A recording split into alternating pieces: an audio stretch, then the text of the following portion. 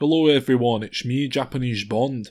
The lads are otherwise incapacitated this week, so they've asked me to upload this episode for them, which is a kind of collection of unused material from past episodes. So it's all never heard before stuff, you know, it's good, it's grand. It's not like they're just rehashing old clips or now. It's diminishing returns.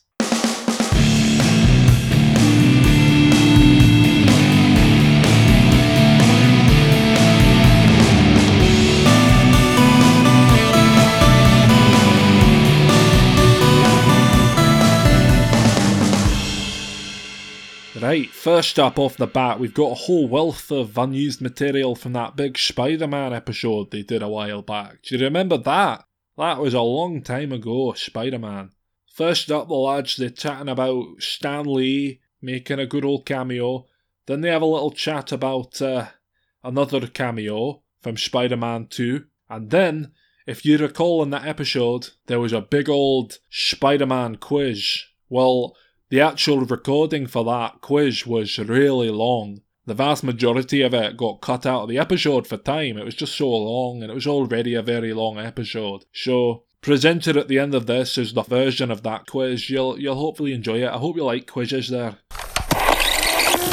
Something I forgot to mention in the first film, but it's every bit as relevant here, is Stan Lee's cameo.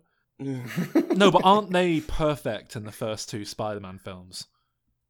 What are they? It's like you blink and you miss it. He's just there.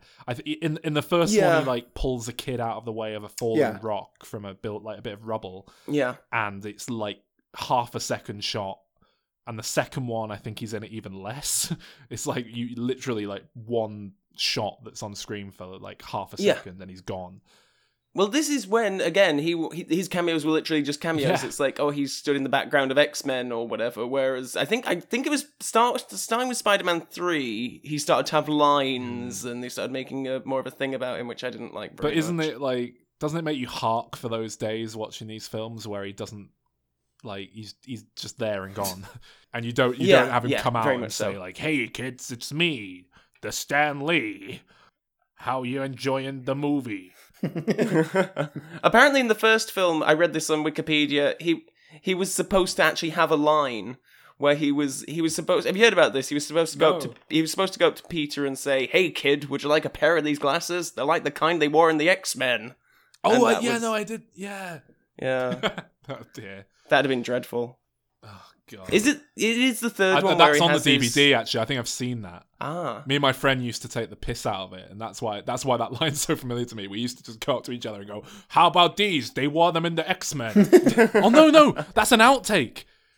Oh, is it? That might have been a line, but there's an outtake on the DVD where he's like not in character and he holds up a pair of sunglasses to someone off camera and goes, how about these? They wore them in the X-Men. Unless that was just a deleted scene and it's shot weirdly, like he's looking off to the side, but... Yeah, maybe.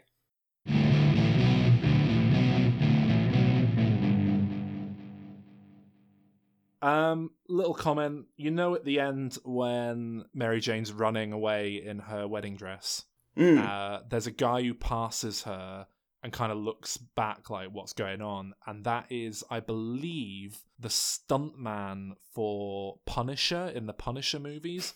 And it was like a weird little thing that Sam Raimi wanted to put in, like, hey, maybe we're going to do a Punisher crossover. I think he's wearing like the Punisher outfit as well, just like a black t-shirt and a leather jacket or something. It's this really odd little thing. Niche cameo. Yeah. But it's all the weirder back then because obviously these were very separate universes, and there's another instance of that here actually when they make a reference to Doctor Strange. Did that strike you as odd in retrospect? I don't know if I picked up on it. I don't remember. They're when they're trying to come up with a name for Dr. Octopus at the newspaper, and he's like, Dr. Octopus, who came up with this? And and then, the other guy's like, we should call him Green Meanie, or I don't know. No, that's Green Goblin, isn't it? Or maybe it's the first film. No, it's the second one. They're trying to come up with names for him, and they're throwing names around, and then someone goes like, what about Doctor Strange? And then he goes, that's really good, but it's already taken. Oh, yeah. See, it's like a little nod. Yeah, it's just to like, look, all the comic book geeks are going to watch this. They'll dig that. Let's throw a little gag in there. Yeah. It always annoyed me that though, because Doctor Strange is a really shit name. It is quite. So J. Jonah Jameson should be like, that's a shit name, and it's already taken.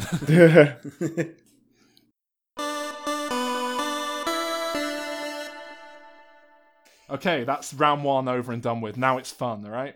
So, round 2. This round is entitled... Well, shall we not call it round 2, just in case you want to cut that out of the edit? All right, this round is called Too Soon. Spider-Man was rebooted far, far too soon. But now, Correct. the last... True. Now the last Raimi film is, 10 years old, Spider-Man 3.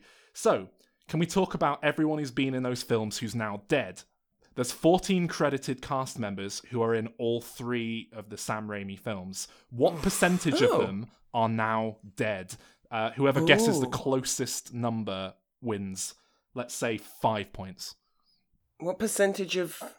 So there's 14 14 characters. What percentage of them are now dead? These are the people who have been... Sorry, not characters. These are actors who have been credited in all 3 films. Yes, sorry, the actors, yeah. Can we guess a number out of 14 rather than a percentage? And be that's a good idea. 14 percentages of 14. Okay. I'll have to add them all up, though. All right, I've done it. What? I was going to say, how many? Is it going to be 2 or 3?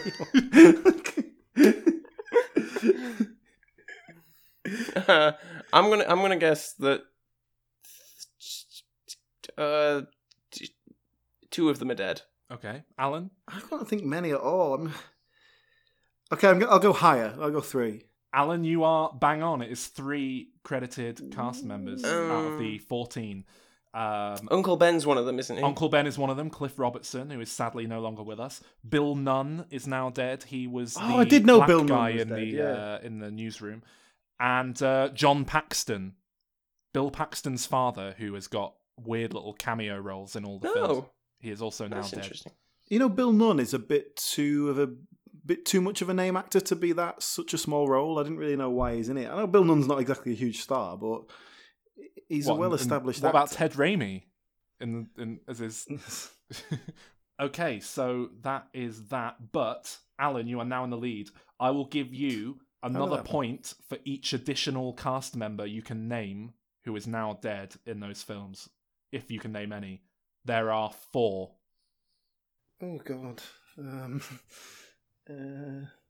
they are all small roles. Oh, God. In one film apiece.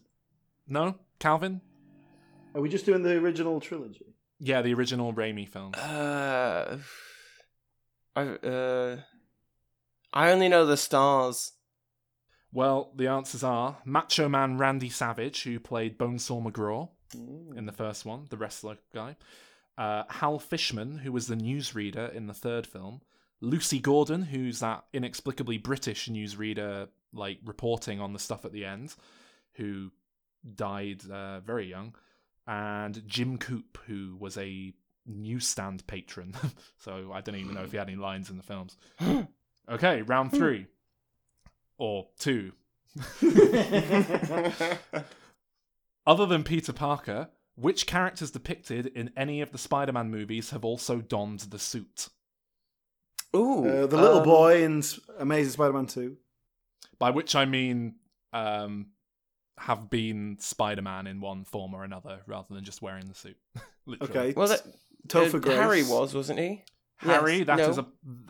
No, that's not correct. Oh. Topher Grace's character. No, because that's the symbiote. That's not Spider-Man's costume. It's not the. Hang on, what was the question? Other than Peter Parker, which characters depicted in any of the Spider-Man movies have also donned the suit, have become Spider-Man? This is in the comic books, in other media, but characters depicted in the films, so that you're familiar with them. Okay. Aunt May. Aunt May is correct. Yes! In an alternate universe, Aunt May was bitten instead of Peter and becomes... I'll give you an extra point if you can guess what she called herself. Spider-Man? No. It's Aunt Spider? Aunt Spider? No. Spider-Man. Oh, God. Brilliant.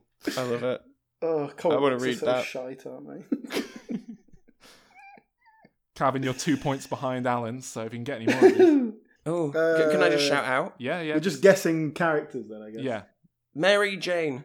Mary Jane, yes, in Marvel's new Mangaverse, Mary Jane becomes Spider-Woman and is trained by Peter Parker in the ways of the Spider Clan. J. Jonah Jameson. J. Jonah Jameson, I will give you a half point for that. I bet he did it to get a photo or something. In a deleted scene in Spider-Man 2, he literally puts on Spider-Man's costume and prances around, like pretending to shoot web at people, and then someone walks in and is very awkward. Green Goblin or the young Green Goblin. No, either of them. No.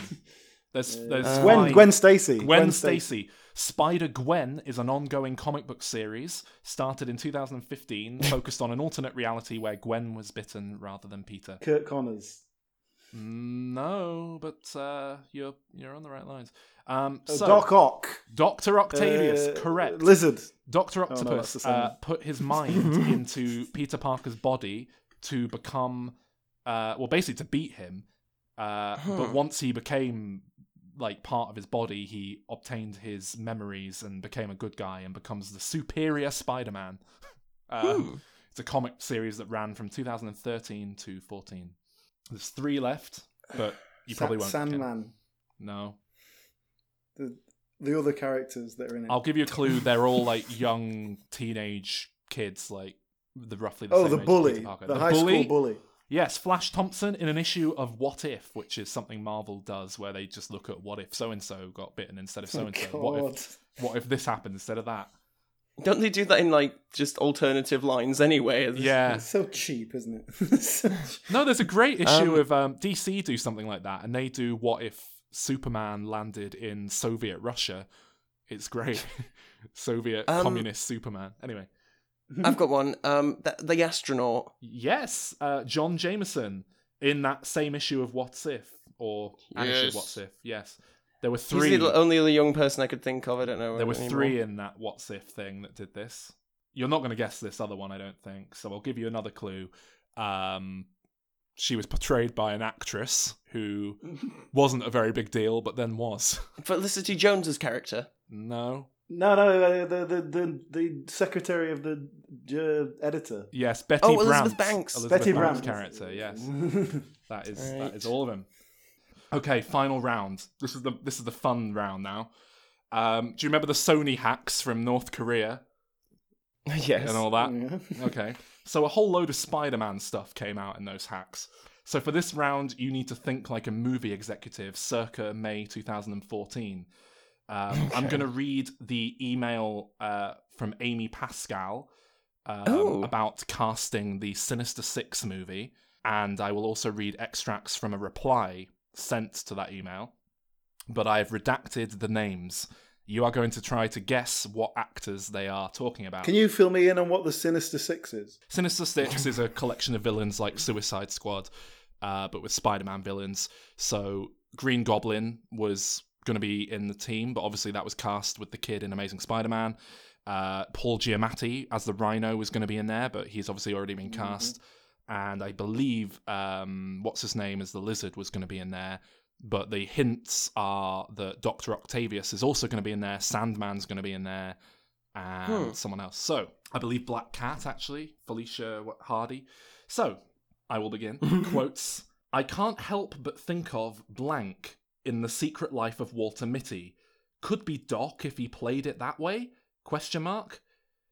So they're casting Dr. Octavius. The reply was, I love blank Ben Stiller in everything. I say I only know Ben Stiller in it.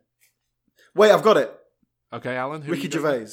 No, Ricky Gervais. you are both wrong. I'm afraid it's Sean Penn. Sean Penn. Okay, continuing on. Blank, because he is mostly always blank. They're still casting for Dr. Octopus.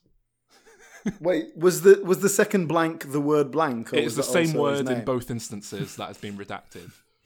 So it's his name. It is his name. It is his first name. They do not use a surname, but it's safe to assume it's this actor they are talking about. Say it must be. Has to be someone with they're just by the first name. Clint. Madonna.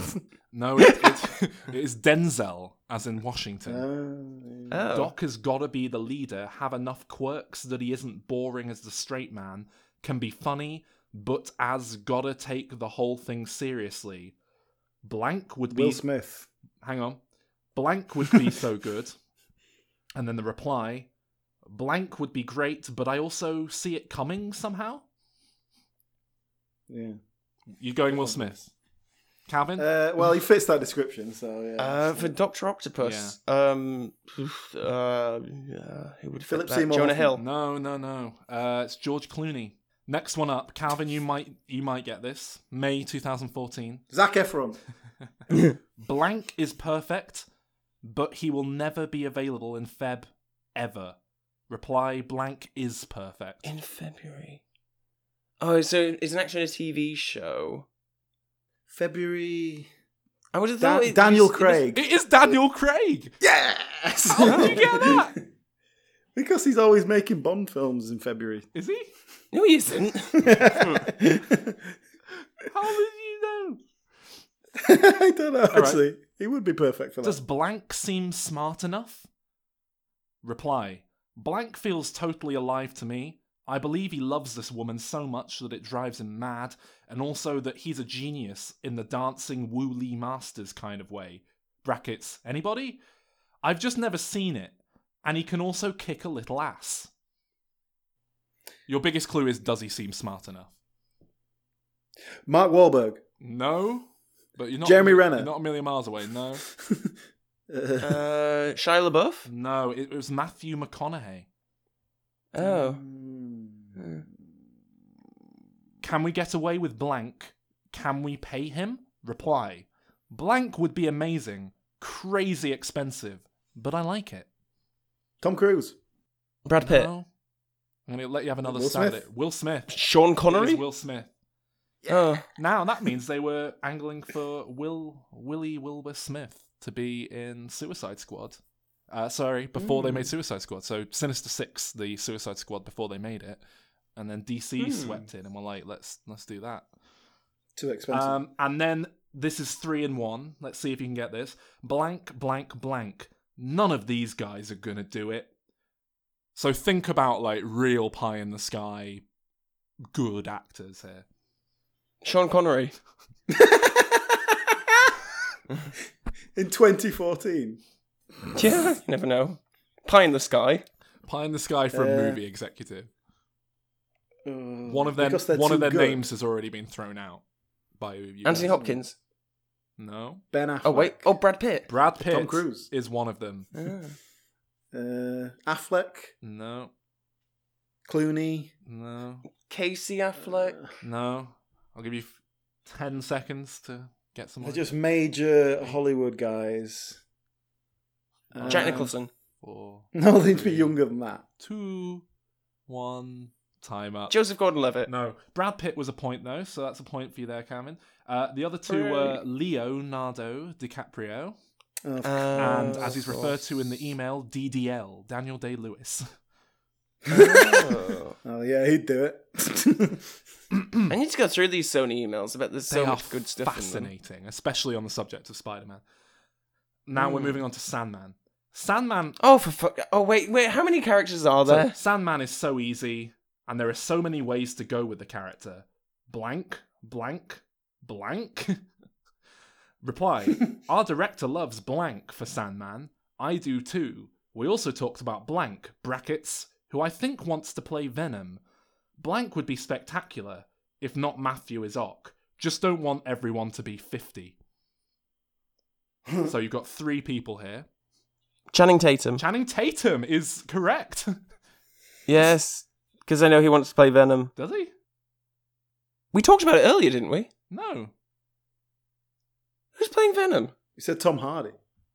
Oh, never mind then. Tom Hardy. Tom Oh, Hardy, correct. That's a point. Oh. And there's one more who is of the not wanting everyone to be 50 comment, really. That was Jeff aimed at Goldblum. him. No. Alan? Bruce. No, it's Woody Harrelson. Woody Allen. Yeah, that's where my mind went. That would be great. Now that would be and another name they threw out at the end of that discussion, blank, brackets, he could also be Felicia Hardy, close brackets.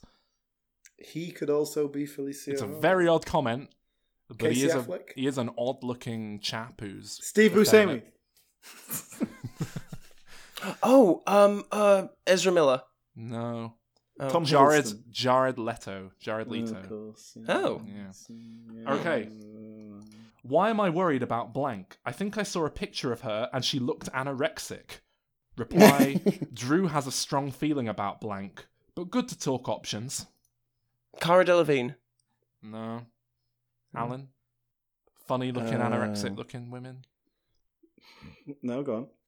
Emily Blunt. Alan, you win the big Spider-Man quiz with 27.5 points against Calvin's rather pathetic 22 points. What? It was only 5 behind. Those emails are fascinating, by the way. There's a whole load of stuff in there where they're trying to figure out what the fuck to do, and one of the ideas is seriously investigate making Sam Raimi and or David Coep creative overlords and invite Raimi to pull a Bryan Singer on X-Men and return to the franchise as the filmmaker.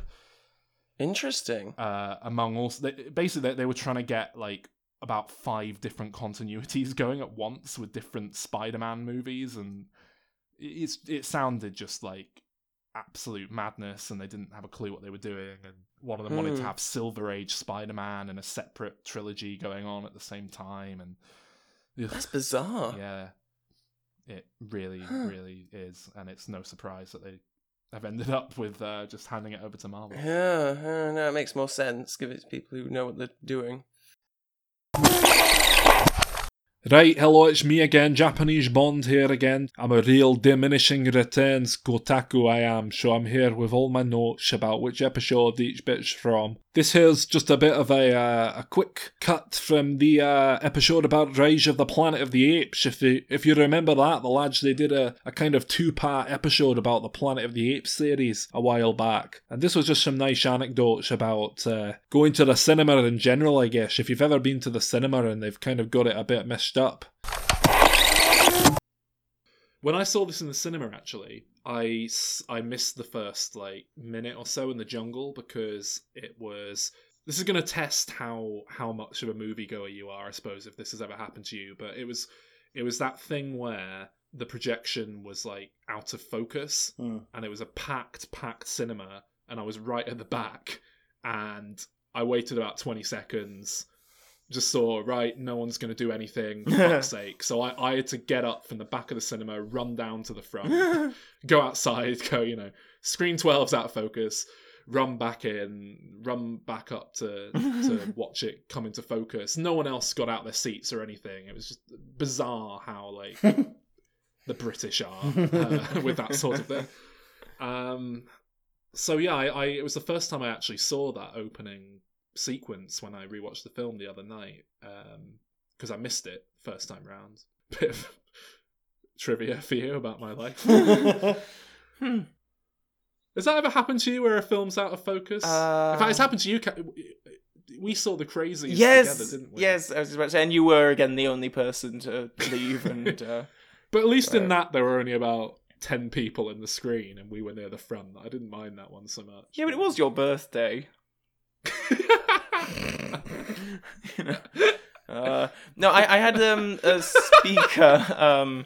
I had a speaker explode. Well, not explode, but it went halfway through. It was my second time watching The Force Awakens, which would have been my first had I not looked out and got a ticket to the premiere 2 days before. All right, but that was the thing. Mr. Industry, show off. That was one of the things where people kept going out to tell the people behind the thing. So basically every other speaker was working apart from the main one at the front. And so mainly dialogue was being channeled through that speaker. So all the special effects and music was playing perfectly, but everyone was talking a bit like this. And for several people went out to complain, and the people outside kept saying, "Oh no, it's fine, it'll be fine in a minute." And then it just wasn't. And then eventually at half an hour, and they did something to the speakers to make it work again. But anyway, yes. I just felt really bad for all these like Star Wars fans who was like, this was their first like time seeing it. They were like super excited, and then the speaker exploded. You were sat there going, "Oh, I saw it before it was released." Yes, I was on my high horse. I know what they're all saying. Something I notice a lot now, actually, is just when... Do you ever go to the cinema and, like, the projection bulb is obviously, like, on its way out and they really ought to change it, but a lot of big chains are really shitty about this because they can, like, squeeze the pennies and not change them, like, when they're supposed to. Yeah. So you end up with a film that's just, like, flickering and like, really inconsistently lit up. And it's one of those things that I think just no one else in this... I've sat through so many films because I can't be bothered getting up and making a fuss about it, but it winds me up. Anyway, did missing the opening scene affect you much? Because I mean, it's just really you see Caesar's mother being captured. No. Right, now, here we go. This is what I think we've all been waiting for, guys.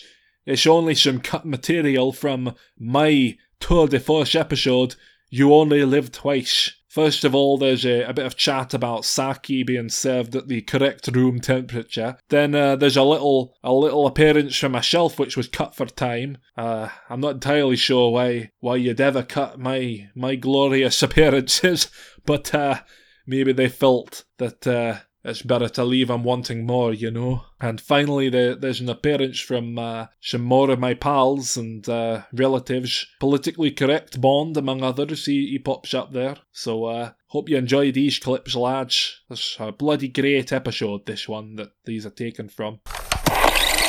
Oh, wait. I've got another bit. When he's with Tiger Tanaka, he goes, they drink sake together. And Bond goes, "Oh no, I like Japanese sake." And then he drinks it. He goes, "Especially when it's served at the correct temperature." Now, 98.4 degrees Fahrenheit. Very nice. That's basically what he says. Yes. Now, I thought 98.4 degrees. That's extraordinarily specific. Like, how would you even begin to judge that on a sort of day-to-day basis? So I looked into it.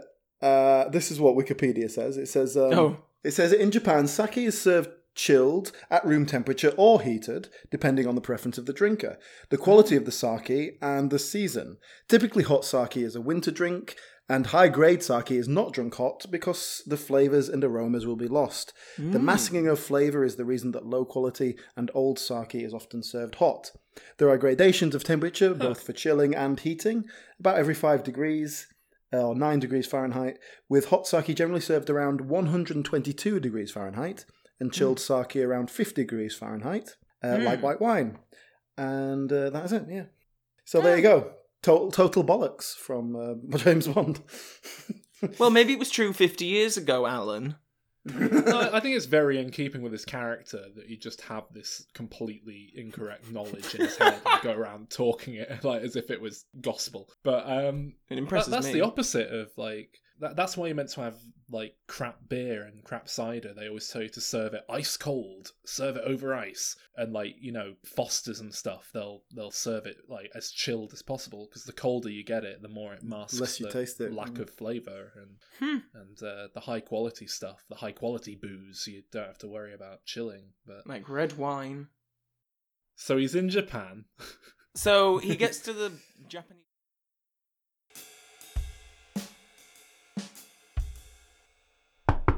Oh, Alan. Oh, hello. There's someone at the door there. Oh, hello. Oh, look who it is. It's Japanese Bond again. He's back.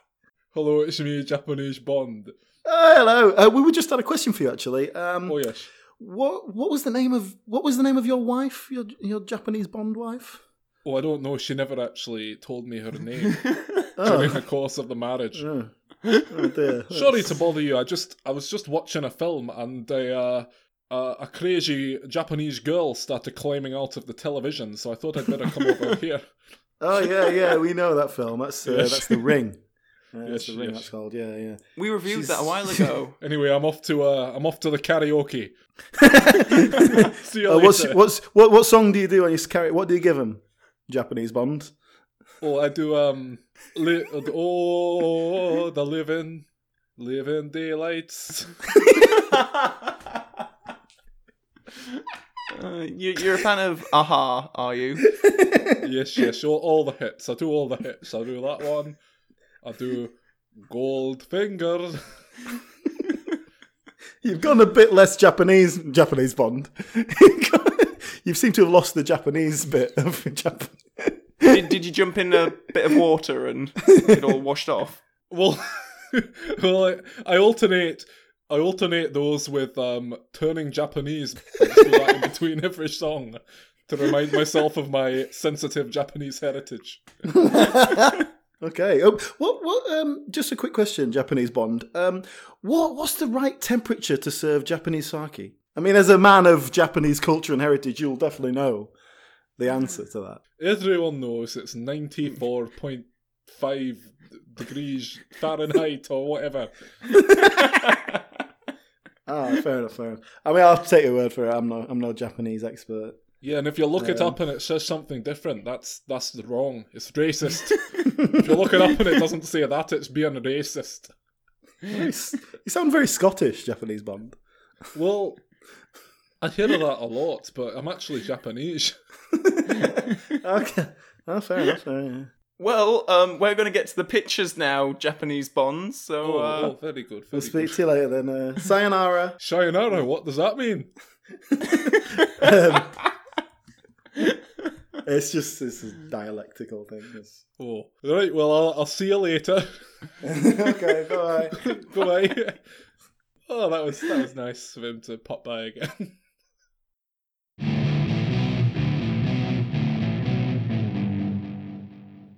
I really do need to go now. Oh, it's politically correct Bonds just come back. Oh, well, that was very insensitive. I don't think you should include. I don't think you should be making fun of the dead. A politically correct Bond. How would you deal with a woman if she was acting up? A woman? I would treat her exactly the same way I would treat a man if he were acting up. Well, good. I'd be very polite and courteous and ask if they were.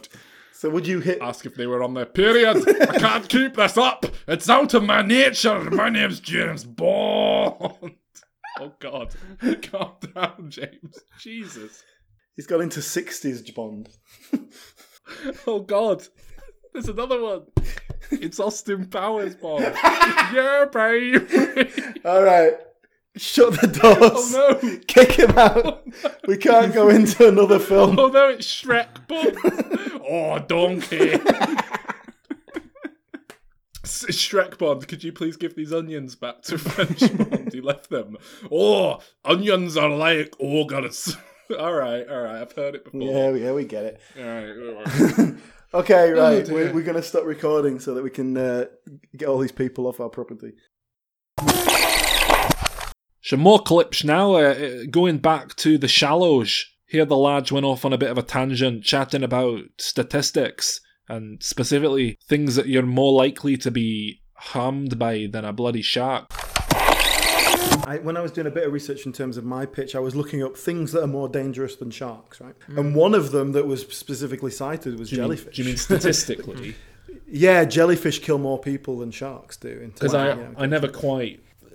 I take issue with a lot of these sorts of statistics. Hey, I tell you what. It's more there dangerous. There was some fucking bullshit. Donkeys are more dangerous than sharks because they kill more people each year. Yeah, well, there's more people hanging around with donkeys interacting all the time. Donkeys. Yeah, exactly.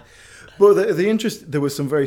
I was on BuzzFeed, right? I looked on this BuzzFeed list, and I tell you what, BuzzFeed's a weird thing, isn't it? Like, that is... I mean, I am aware of BuzzFeed. I'm not that completely out of the loop, but it's not something I really go on very often, and it is just a big list of lies. I don't really know what the point of it is. I don't really understand what the point of that is. It's clickbait, isn't it? It's just like, what can we get bored people in offices to? But it was just completely top 11 secrets. Obviously, it was completely unsighted in terms of information. But just from common sense, I knew that a lot of it was lies. It was just bullshit. I understand how numbers work, and I know that these were not true numbers. It was just a simple thing. One thing I read said that the chances of being in a fatal car accident are 1 in 272. Well, that's which at first I was thinking that means like if you go to work and back every day, you're gonna die like every 136 days, like on average. I was like, that doesn't make. But I think what it meant was it was badly worded. I think what it meant was that for every 272 people die, one of them is in a car accident. Right. Which makes a bit more sense. I can believe. And I don't know if that's in like just in America. Maybe I don't know what the stats were, but it was so worded so badly. I was like, wow, that is obviously bullshit. What are you talking about? Yeah. Sorry, I found this shark article on BuzzFeed. 12 things more likely to kill you than a shark, and I'm scrolling down and like, when does it start? It's just like there's tweets of Ricky Gervais supporting the Western Australian government to stop the shark cull, and there's a lot of stuff like that. But when does the actual? Oh, here we are. Oh, smoking. Oh. Well, again, smoking isn't more dangerous than sharks. It's just that like. I don't live in the sea in shark-infested water, but I might. If you swam with 20 sharks a day, it might be more dangerous. Yeah. Alcohol, breast cancer. I'll admit that cancer is more likely, is more deadly than sharks. Yes, okay. Are you on 20 things that kill more people than sharks every year? No, I'm on 12. I think that's the one I went on, Calvin. Oh, I'm on 20. I also see that there's another one for 24. My top one is obesity, and they've helpfully displayed this with like a large man in a motor scooter thing. I've got breast cancer, skin cancer. I assume there's car accidents, drowning. But on that list that you're looking at, Calvin, is dogs on there down near the bottom? It says I've got hippos. I've got guns on here. Volcanoes, autoerotic asphyxiation, shopping on Black Friday. Well, that'll be statistically that like kills 550 people annually. That cannot be true. That's what I'm talking about. That is not true. That is the list I looked at. 550 maybe, people do not get killed by Black Friday. Like Black one Friday, every now and then because someone falls over. No, Black Friday. So there's like there's a handful of people who've like got so angry they've shot people on Black Friday. If you count that as Black Friday, I think there are like a very, very small number of people who've been crushed to death. Maybe once or twice that's happened. And then maybe you could make an argument for like the stress of it causing a heart attack or car crashes on the way to the shops or something. But even that's tenuous. But you'd be looking at less than that number for every Black Friday ever held overall, I would expect. Maybe that many people died times on Black Friday. Yeah, maybe on that. Yeah, maybe that's it. It's just on that day. No, it says killed annually. Yeah, every year that happens. Yeah, every year. Falling out of bed kills 450 people annually in the United States. Well, that does kill people sometimes, but even that'll be old people who are like shatter as they hit the ground. Yeah. Bathtubs? Yeah, similar thing. Slip and smack you, break your neck. That does happen, yeah. Deer, okay. Icicles. But yeah, there's another one. Deer kills however many people. No, travelling at 50 miles an hour in a car and hitting a deer kills you. Yeah, the deer doesn't kill you. It's not like it rips your throat out. On the antlers, which is a thing that happens more often than you would think. I've got into jellyfish and dogs. There you go. So what does it say for dogs, right? Falling out of bed. Horse riding accidents here. Well, dogs. because you're riding a horse, so that's a really dangerous thing to do. I'm not surprised at all. Ladders kill 19 people, according to this, every year. That's not fair to blame it on a ladder. But that's it. It's like maybe falling off them, but no. Maybe precariously Calvin, tell me the dogs climbing around high places. Dogs kill 30 people annually in the United States. This one says... There you go, right? That's a stat I saw. And then I was looking at something else, and it said, like, after mosquitoes and humans, like, dogs are the third biggest killer of people. 250,000 a year. Like, what the fuck? 250,000 people killed by dogs? What are you talking about? This says... And then that one says 50 people, or whatever it was. This says bee stings. So 10 people die a year from bee stings, according to this. Which, like... Yeah, but that's specifically people who are allergic to bee stings, and I'm not. So if you're trying to make me less scared of sharks, it's not gonna. And at the end it says, but somehow sharks are the bad guys. Now, a while back, for some reason, the lads, they did an episode on Beavis and Butthead Tour America. It's a very bloody weird choice, if you ask me. It's not even bloody Japanese or James Bond. Like, why would you even bother?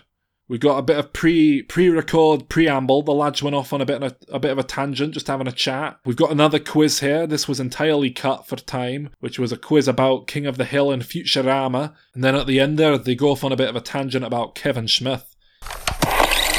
I've got weights now. I thought, because you're beefing up. We sit here, doing this for oh no, you just heard That's me a good hit the idea, desk.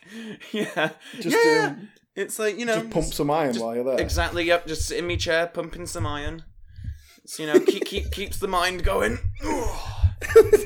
But I've only got. I had them delivered to work, and they were too heavy for me to carry them both back.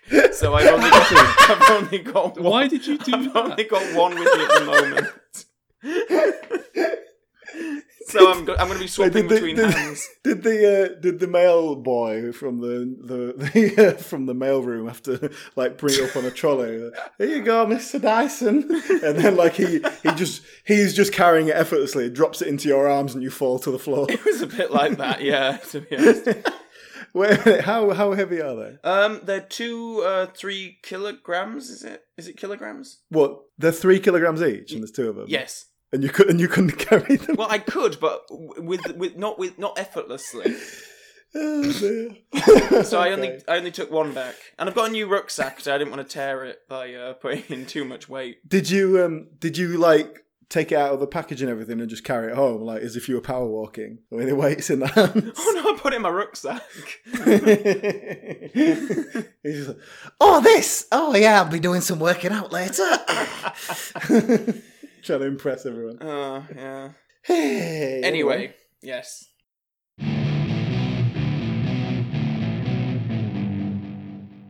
You know who else actually started on Beavis and Butthead? One of the writers they drafted in. No, David X. Cohen. I know he worked on it. Yes, David X. Cohen. Yeah, as David S. Cohen, but he got his start writing for Beavis and Butthead as it took off, and I think that was his first writing gig, and then jumped off of that onto The Simpsons and went on to be the showrunner for Futurama. And yeah, there's a lot of ties between Futurama and Mike Judge. Actually, I think King of the Hill and Futurama might have shared a casting assistant or something, because there's a lot of the same voice actors on the two shows. Yeah, I prepared a little game. In fact, that might as well be when I go into it. I don't know if I can be bothered with it. Yeah, I might as well. I'll edit it out. I'm looking for stuff to do. Right. Okay, guys. I've got a list here of every actor who's appeared on both Futurama and King of the Hill. Oh, God. And I want you to tell me, basically higher or lower, if you think they're in more Futurama episodes or more King of the Hill episodes. I'll tell you who they voiced on Futurama. Okay. To help you out. Okay. How many episodes? Wait, how long did Futurama run for? It wasn't... Futurama ran for 140 episodes. King of the Hill ran for 200 and about 220 or something. Okay. 13 seasons of King of the Hill and 7 production seasons of Futurama. So nearly twice as much King of the Hill, I guess. Okay, so number 1, Billy West, who is the voice of, among many, many others, Fry, Zoidberg, the Professor, Zap Brannigan. Well, he's in every episode of Futurama, and he's not a regular on King of the Hill, so it's got to be Futurama, hasn't it? Yeah. Yeah, correct. He's in more Futurama, but he was in 5 episodes of King of the Hill, just as intermittent, random characters. It just weirdly dropped in throughout the show's run. Okay, Phil Lamar, the voice of Hermes and most of the black characters on Futurama. Again, he's probably in almost every episode of Futurama, or certainly the vast majority. And I don't think he's a regular on King of the Hill, not that I can think of. So I guess he'd have to be less. Well, yeah, you are correct. He was in 132 of Futurama's episodes, but he was in 18 King of the Hill episodes as well. There was a role that Chris Rock voiced initially that he took over from, among others, who was sort of a recurring regular in later seasons. Okay, Lauren Tom, the voice of Amy Wong. I'm going to say Futurama. Are you guys familiar with King of the Hill? Should I Yeah. I mean, I haven't watched all of them. Are you familiar enough to be aware of Min and Connie? I know. Yeah. The Asian neighbours who... Oh, King of the Hill. They're Laotian. Yes, they are. So does she voice them then? Well, yeah, the kid sounds exactly like Amy, and the kid's mum sounds exactly like Amy's mum. So yeah, they're kind of her two voices she does. Much like how the old lady that Cloris Leishman voices in the Beavis and Butthead movie sounds exactly like the old lady that she voices in that one episode of The Simpsons. I love that Cloris Leishman is an old woman, and yet she has an old woman voice that she does for cartoons. Yeah, she's doing an old do her regular thing, but no. Anyway. I did like that, yeah. Okay, next. You haven't guessed yet. Futurama or King of the Hill? Well, I'm going, yeah. All right, for the sake of argument, I'll go Futurama, just because I know the neighbours weren't in every episode of King of the Hill. Yeah, you are correct, Alan. She was in 131 episodes of Futurama, but 98 episodes of King of the Hill. So I would have gone for Futurama if you hadn't misled me with your. But the husband is more regular than the wife and kid. Yeah. So. Then we've got Maurice LaMarche, who was Morbo, Lur, Horrible, Gelatinous Blob, other characters who talk like this. King of the Hill. Futurama. Yeah, 129 Futurama episodes, 8 episodes of King of the Hill. Okay, now, David Herman, who voices Scruffy, Wernstrom, all sorts of incidental characters. King of the Hill. Mayor Poopenmeyer. King of the Hill. Who? Yeah, King of the Hill. Yeah, you are correct. He was in 119 episodes of Futurama. He was in 146 episodes of King of the Hill. Right, it's going to start getting trickier now. Dawn Lewis. She voiced La Barbara, Hermes' wife, and other characters. King of the Hill. See, she must be black, and there's not that many black characters in King of the Hill, so I'm going Futurama. Yeah, it's set in Texas. You're right, 15 episodes of Futurama, 2 King of the Hill. Right, Phil Hendry. Are you familiar with him? Comedian, radio comedian, I believe. He voiced the Free Waterfall family in Futurama. So the guy in the Poplars episode, the guy in the Penguins one. I'll go King of the Hill. Yeah, he's in 24 episodes of King of the Hill against 7 episodes of Futurama. Okay, Brittany Murphy, who voiced King of the Hill. Fry's, King of the Hill. Fry's girlfriend briefly. She's dead, isn't she? Yeah, King of the Hill.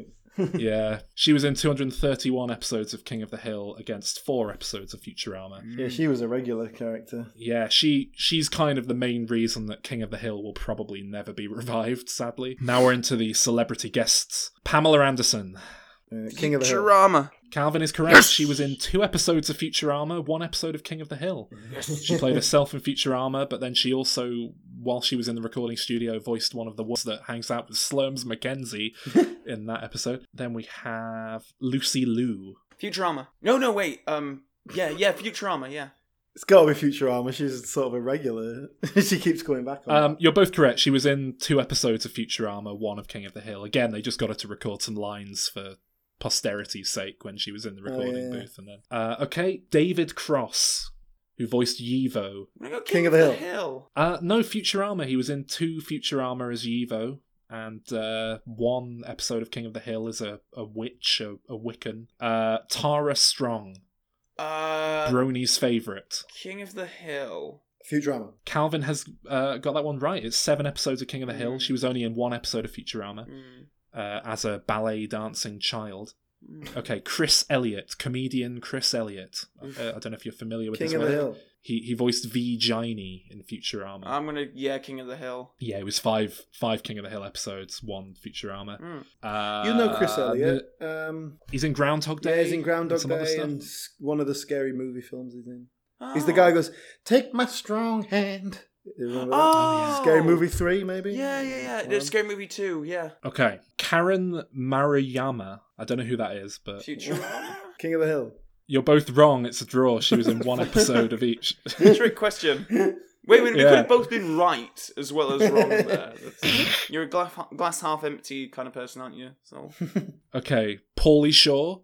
Comedian Pauly Shore voiced himself in Futurama. Yeah. Futurama.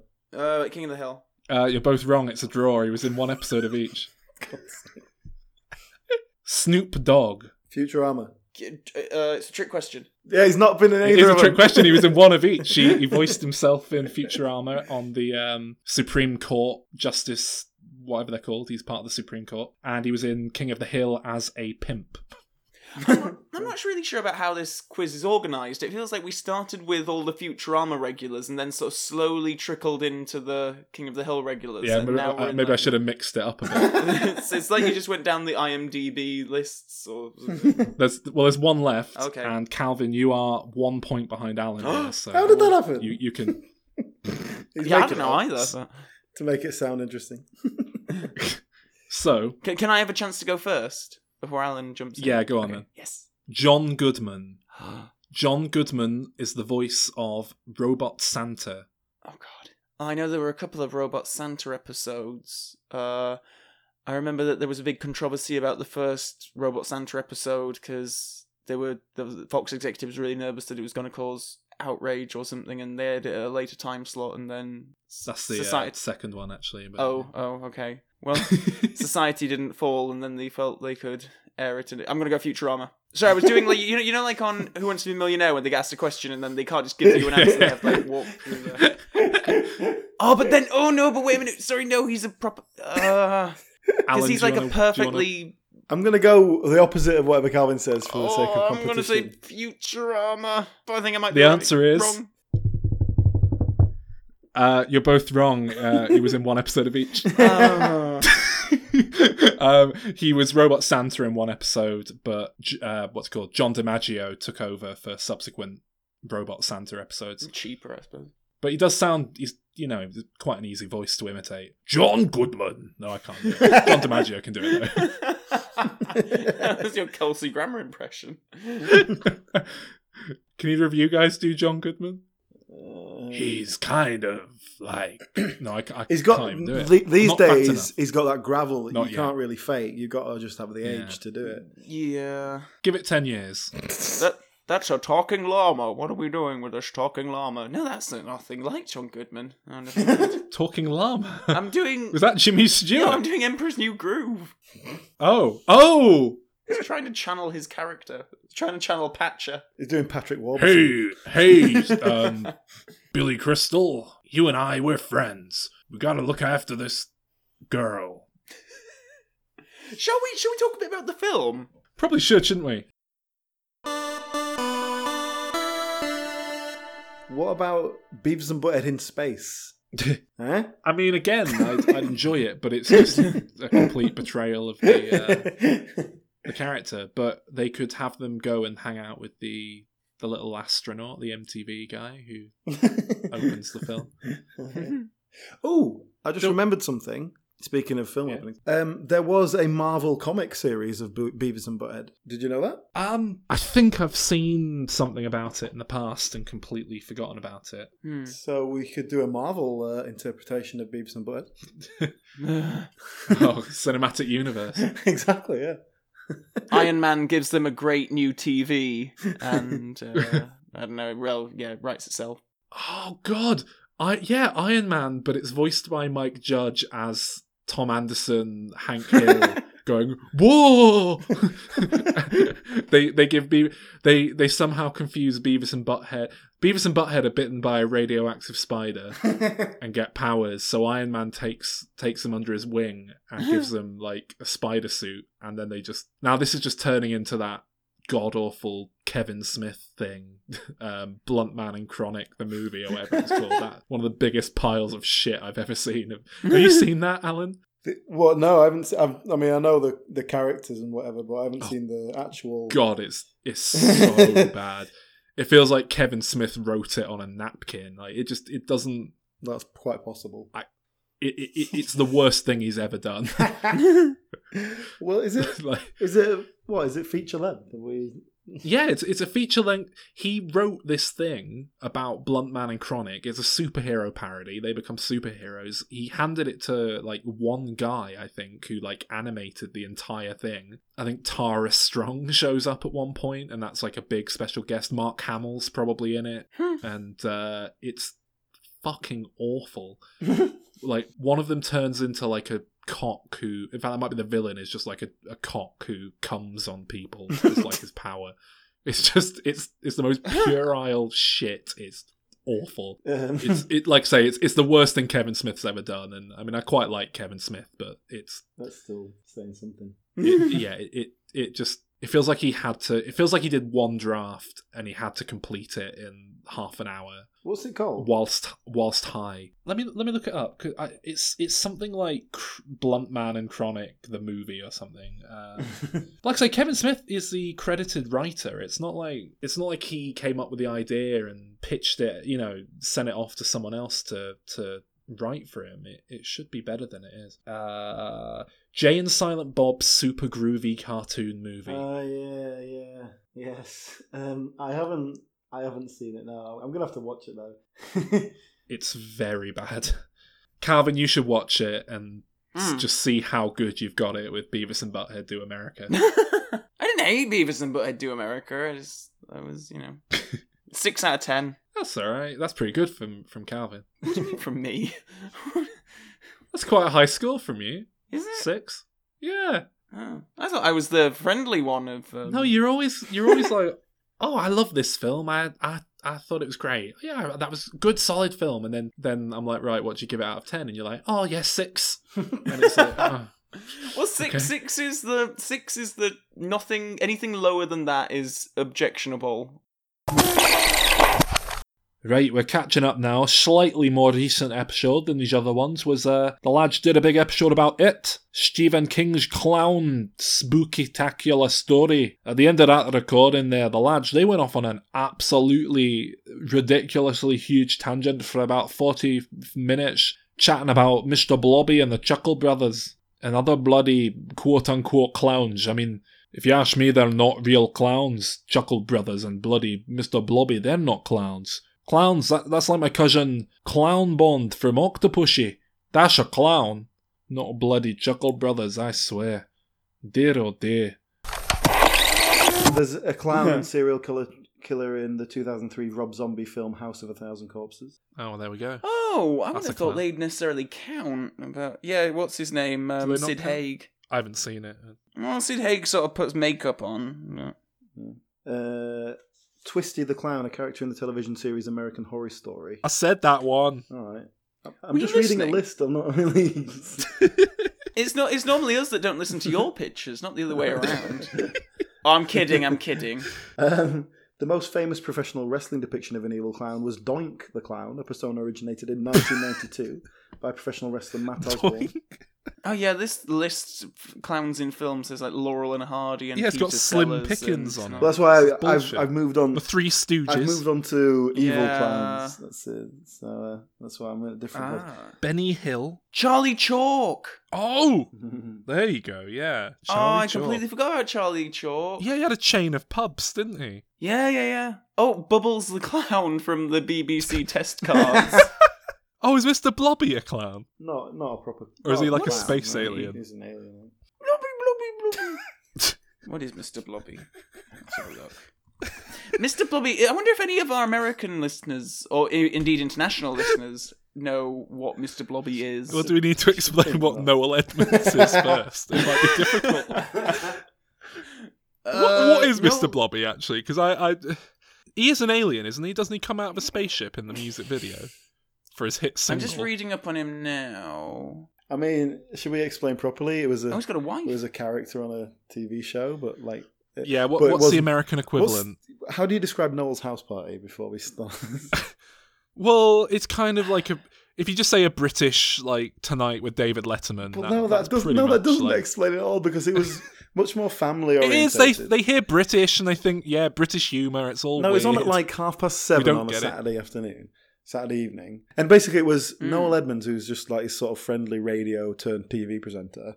And then Mr. Blobby was a character that was like a man in a sort of pink costume that looked like a big sort of dildo. Like a full body mascot costume. Yeah. Like a sports mascot, yeah. And he just sort of runs around going, Blobby, Blobby, Blobby. And for some reason this became a popular sensation. He's a bit like a Teletubby. and he was just like the mascot of this show. But then he had a single. He had a Christmas number one in 1993. He doesn't speak, but there were people singing. Well, he does. He says blobby, blobby, blobby. Yeah, he does say blobby, blobby, blobby. Let's see. Wikipedia page for Mr. Blobby. Although popular in Britain, the character came to attract substantial criticism. Doesn't elaborate. Oh, great. Oh, God. Look on his Wikipedia page, right? And on the right, there's a little info box. It has first appearance, 21st November, 1992, Noel's house party, blah, blah, blah, blah, blah. Spouses, Mrs. Blobby, children, baby Blobby, brackets, son, nationality, British. Oh, so he's not an alien then? Well, apparently not, no. Is he a clown, though? What is it? What about, the Chuckle Brothers, they're basically clowns, aren't they? Oh, I love a Chuckle Brothers. No, they are good. The Chuckle Brothers, for you Americans, is the longest running, I think, sitcom of all time by episode count, live action. Is that correct? It's certainly the longest. No, it can't. It's the longest running. running. Some American series. It's the longest running British sitcom by episode count. I think it's the longest running British, not scripted British show ever made, like by episode count, not counting soap operas. 292 episodes, and by American standards, that's that must have been. I mean, how many was the? They're all exactly the same anyway. So no, they're not. In the early 80s, well, they're not all exactly the same. In the last, in one of the later series, they got a time machine and they were, doing these weird, prolonged story arcs with them going to, visit the Scarlet Pimpernel and stuff. It got really weird and elaborate towards the end. How do you... I think it's run more than Last of the Summer Wine, which is generally pointed to as our longest running sitcom. Yeah, but that was running for 40 years or something.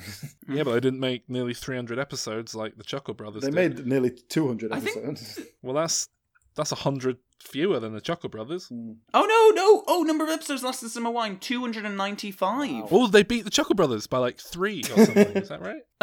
You take your Chuckle Brothers and... I thought you liked the Chuckle Brothers a minute ago, Calvin. I do love them, but I was just getting annoyed that you were so adamant that they were the longest running series on Earth. Well, they feel like it if you've ever watched one. For anyone who doesn't know what the Chuckle Brothers are, they were these two old men who... And they were old in 1978, so... Yeah! And their whole shtick was that they would carry things. And one of them would say, to me, and the other one would say, to you. Right, no, guys, this is important. Because I've just discovered that the Chuckle Brothers are not the only brothers of their family. No, there's 4 of them. There are two other brothers, older brothers, who were also a double act, known as the Patton Brothers. The Patton Brothers? Yeah. Is that because their name is Patton? No. Oh, okay. The surname's Elliot. So the Chuckle Brothers' older brothers are the same thing, but less successful. They do pantomime from the look of it. Well, And they would probably appear as the brothers of the Chuckle Brothers. The Chuckle's brothers. Well, it says they made regular appearances in Chucklevision. Chucklevision is the actual name of the show, by the way, not Chuckle Brothers. Every time we say Chuckle Brothers ran for this long, it was they're the two in the TV show called Chucklevision. This is brilliant. Okay, Jimmy, who is the eldest of the brothers, he's now 85. In September 2015, Jimmy became engaged to a 25-year-old Chucklevision fan he had met on Facebook. They got married April 15th of this year. There's a newspaper article in the Yorkshire Post. She's after that Chuckle fortune. I'm sorry, imagine being a 20-year-old Chucklevision fan and you don't even bag one of the real brothers. If you're going to do it, go for Barry or Paul. Oh, Paul and Barry were not at the wedding. It's funny though, the Chuckle Brothers do have Operation U-Tree written all over them, but not a sniff of controversy there. No, I know. Well, I don't. Yeah, I reckon they're clean. Yeah.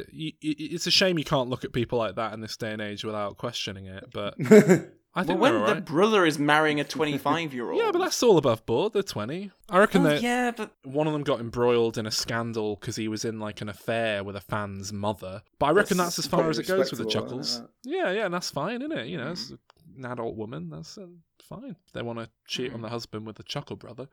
Ooh, imagine being that whose wife leaves you for a Chuckle brother. That would be Chuckled.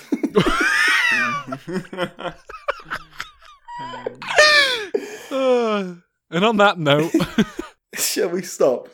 Nothing in the last half hour is entirely usable. Yeah, no. Oh, here we go. Operation U-Tree. The Chuckle brothers attended the trial of Dave Lee Travis, who had been accused of molesting a stagehand while performing at a theatre in Crawley during the early 1990s. The trial had been part of Operation U-Tree. Travis had been performing with the duo when the incident had occurred. However, the brothers could not recall such an attack taking place. Paul stated that it was complete shock that such an attack had occurred in their presence. Oh, they'll get them one day. No, I mean that's the first place you'd look, and if they haven't come out yet, then that's that. if you haven't gotten by now, they're clean, and the same goes for Timmy Mallet. Yeah. The lads after it, they had a whole string of bloody horror episodes. It was bloody terrifying, if you ask me. And one of them was about Child's Play, those Chucky movies with that bloody ginger doll. And here's a little clip they have from there where they're chatting about people named Charles. I thought you were going to do the same thing as me, actually, Saul. I was, I thought, the Andy connection was gonna brought up sooner. Such a rare name. All right. Andy McDowell arrives to the toy store. Handy Andy from the changing rooms. That's the only two Andys we can think of. Andy McDowell and Andy from Changing Rooms. Andy Peters. He's the guy who does the competitions on Good Morning Britain, where he runs up to middle-aged housewives who are trying to get the kids ready for school, and he's like, "You've just won £1,000," and they're like, "Oh my god, what are you doing with your £1,000? We're going to Disneyland." They always go to Disneyland anyway. Andrew Marr. Okay, what about famous people? Andrew Jackson. Famous people called Charles. Go. Lee Ray. Exactly. Yeah. Who else? Dickens. Charles Ray. Dickens. Darwin. Dickens. Too old. I want modern Charleses. Darwin. That's the same era as Dickens. Charles. Berry. Chuck Berry. Prince Charles. Prince Charles. Well, I assume he was Charles Chuck Berry, wasn't he?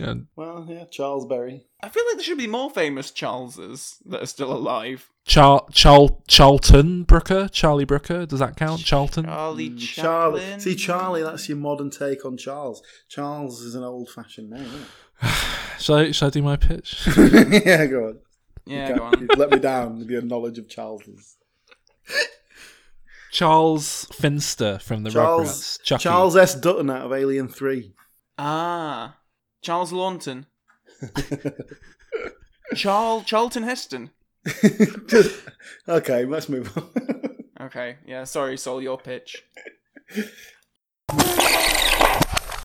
Last up, you lads, you might remember the lads, they did a big old episode for Halloween about the Blair Witch Project. Well, here's a cut bit where they go off on a bit of a tangent about funfair metaphors, comparing each film in the trilogy to a roller coaster and shit like that. The third one is a really quite thrilling adrenaline ride. It's a different kind of scare. It's more of a jump scare kind of thing, but that's fine. And I think it's very effective at doing that as well. Even the third one, I didn't think overly relied on that idea. They threw a couple of jumps in there, but I don't think that was to its detriment. And I think it essentially it did what the first one did. Yeah. In terms of the running around in the dark and oh my god, what's over there? Yeah, but the third mentality. one's much more of a tense, like I say, roller coaster ride. It's not about atmosphere and leaving you thinking, what the hell was that? That's so creepy. It's more about, oh shit, this thing's chasing this person. Run away. Are we going to get away in time? What's that? Run. It's much more of a, like I say, it's more of a roller coaster ride than it's a difference between a haunted House of house Horrors. spooky ride and an M.R. James short being read to you. It's And the second one is the House of Mirrors. That's just a bit shit, and they're trying to claim that it distorts reality. The second one is the House of Horrors experience at Blackpool Pleasure Beach. If you've ever been to there, have you ever been? No. It's oh god. Does the proprietor follow you it's around no, and you go sort of honestly. Explain to you how nothing is quite what he intended and how he's got this other attraction that he likes a lot more? No, honest to God, but, it's amazing. You go there. There's an old man who presumably owns it and just sits there every day, and his whole job on the front is just to lower expectations. And there's several big signs up that say no refunds. And he says you go in, you just walk round dead quick. Just £1. It's just a bit of fun. It's just £1. You go in, you walk round, you come out. That's it. And he says that about 10 times to everyone as they're going in. And you agree to go in. You walk up the stairs. There's some broken, like polystyrene-ish monsters. There's some broken, like fiberglass things. There's a vampire in one of the later rooms that tries to lift up out of its coffin, but sort of stutters and falls back. It's like nothing works. It's really shit, but it's like hilariously shit if you're an ironic hipster like me. So that's the second one, but it's worth £1 if you're going to get an ironic laugh out of it. So yeah, £1. What can you get for £1 these days? Eh? Blair Witch 2, actually, from the charity shop. That's why I paid for it.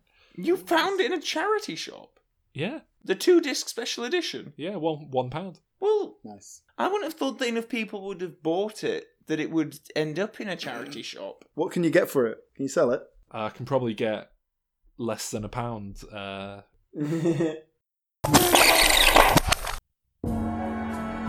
That was your episode for the week. Hope you enjoyed that. Nice selection of memories, kind of false memories, because you never heard that before. They're familiar, and you think, oh, I have heard that before. That sounds familiar, that does. Like an old familiar pal. But it's actually a con man. It's a guy who's come in pretending to be an old pal that you haven't seen in 20 years. And he's not actually him. He's just there. He's trying to steal your bloody life and your account and your checkbooks and your bank information, and he'll bleed you dry. Get out while you still can. Get out. Aye. Donkey. Aye, so, hope the lads are back next week. They ought to be. Until next time, Bond fans, Ajaya Gajaimash. You only live twice, no more than twice. Never again, I swear. These lads, I swear, they don't pay me enough to come in doing this shit for them every bloody time. When they can't be bothered to bloody well get their own fucking episodes together. It's fucking outrageous. I'm not bloody doing this again at this bloody short notice. Bloody hear me there.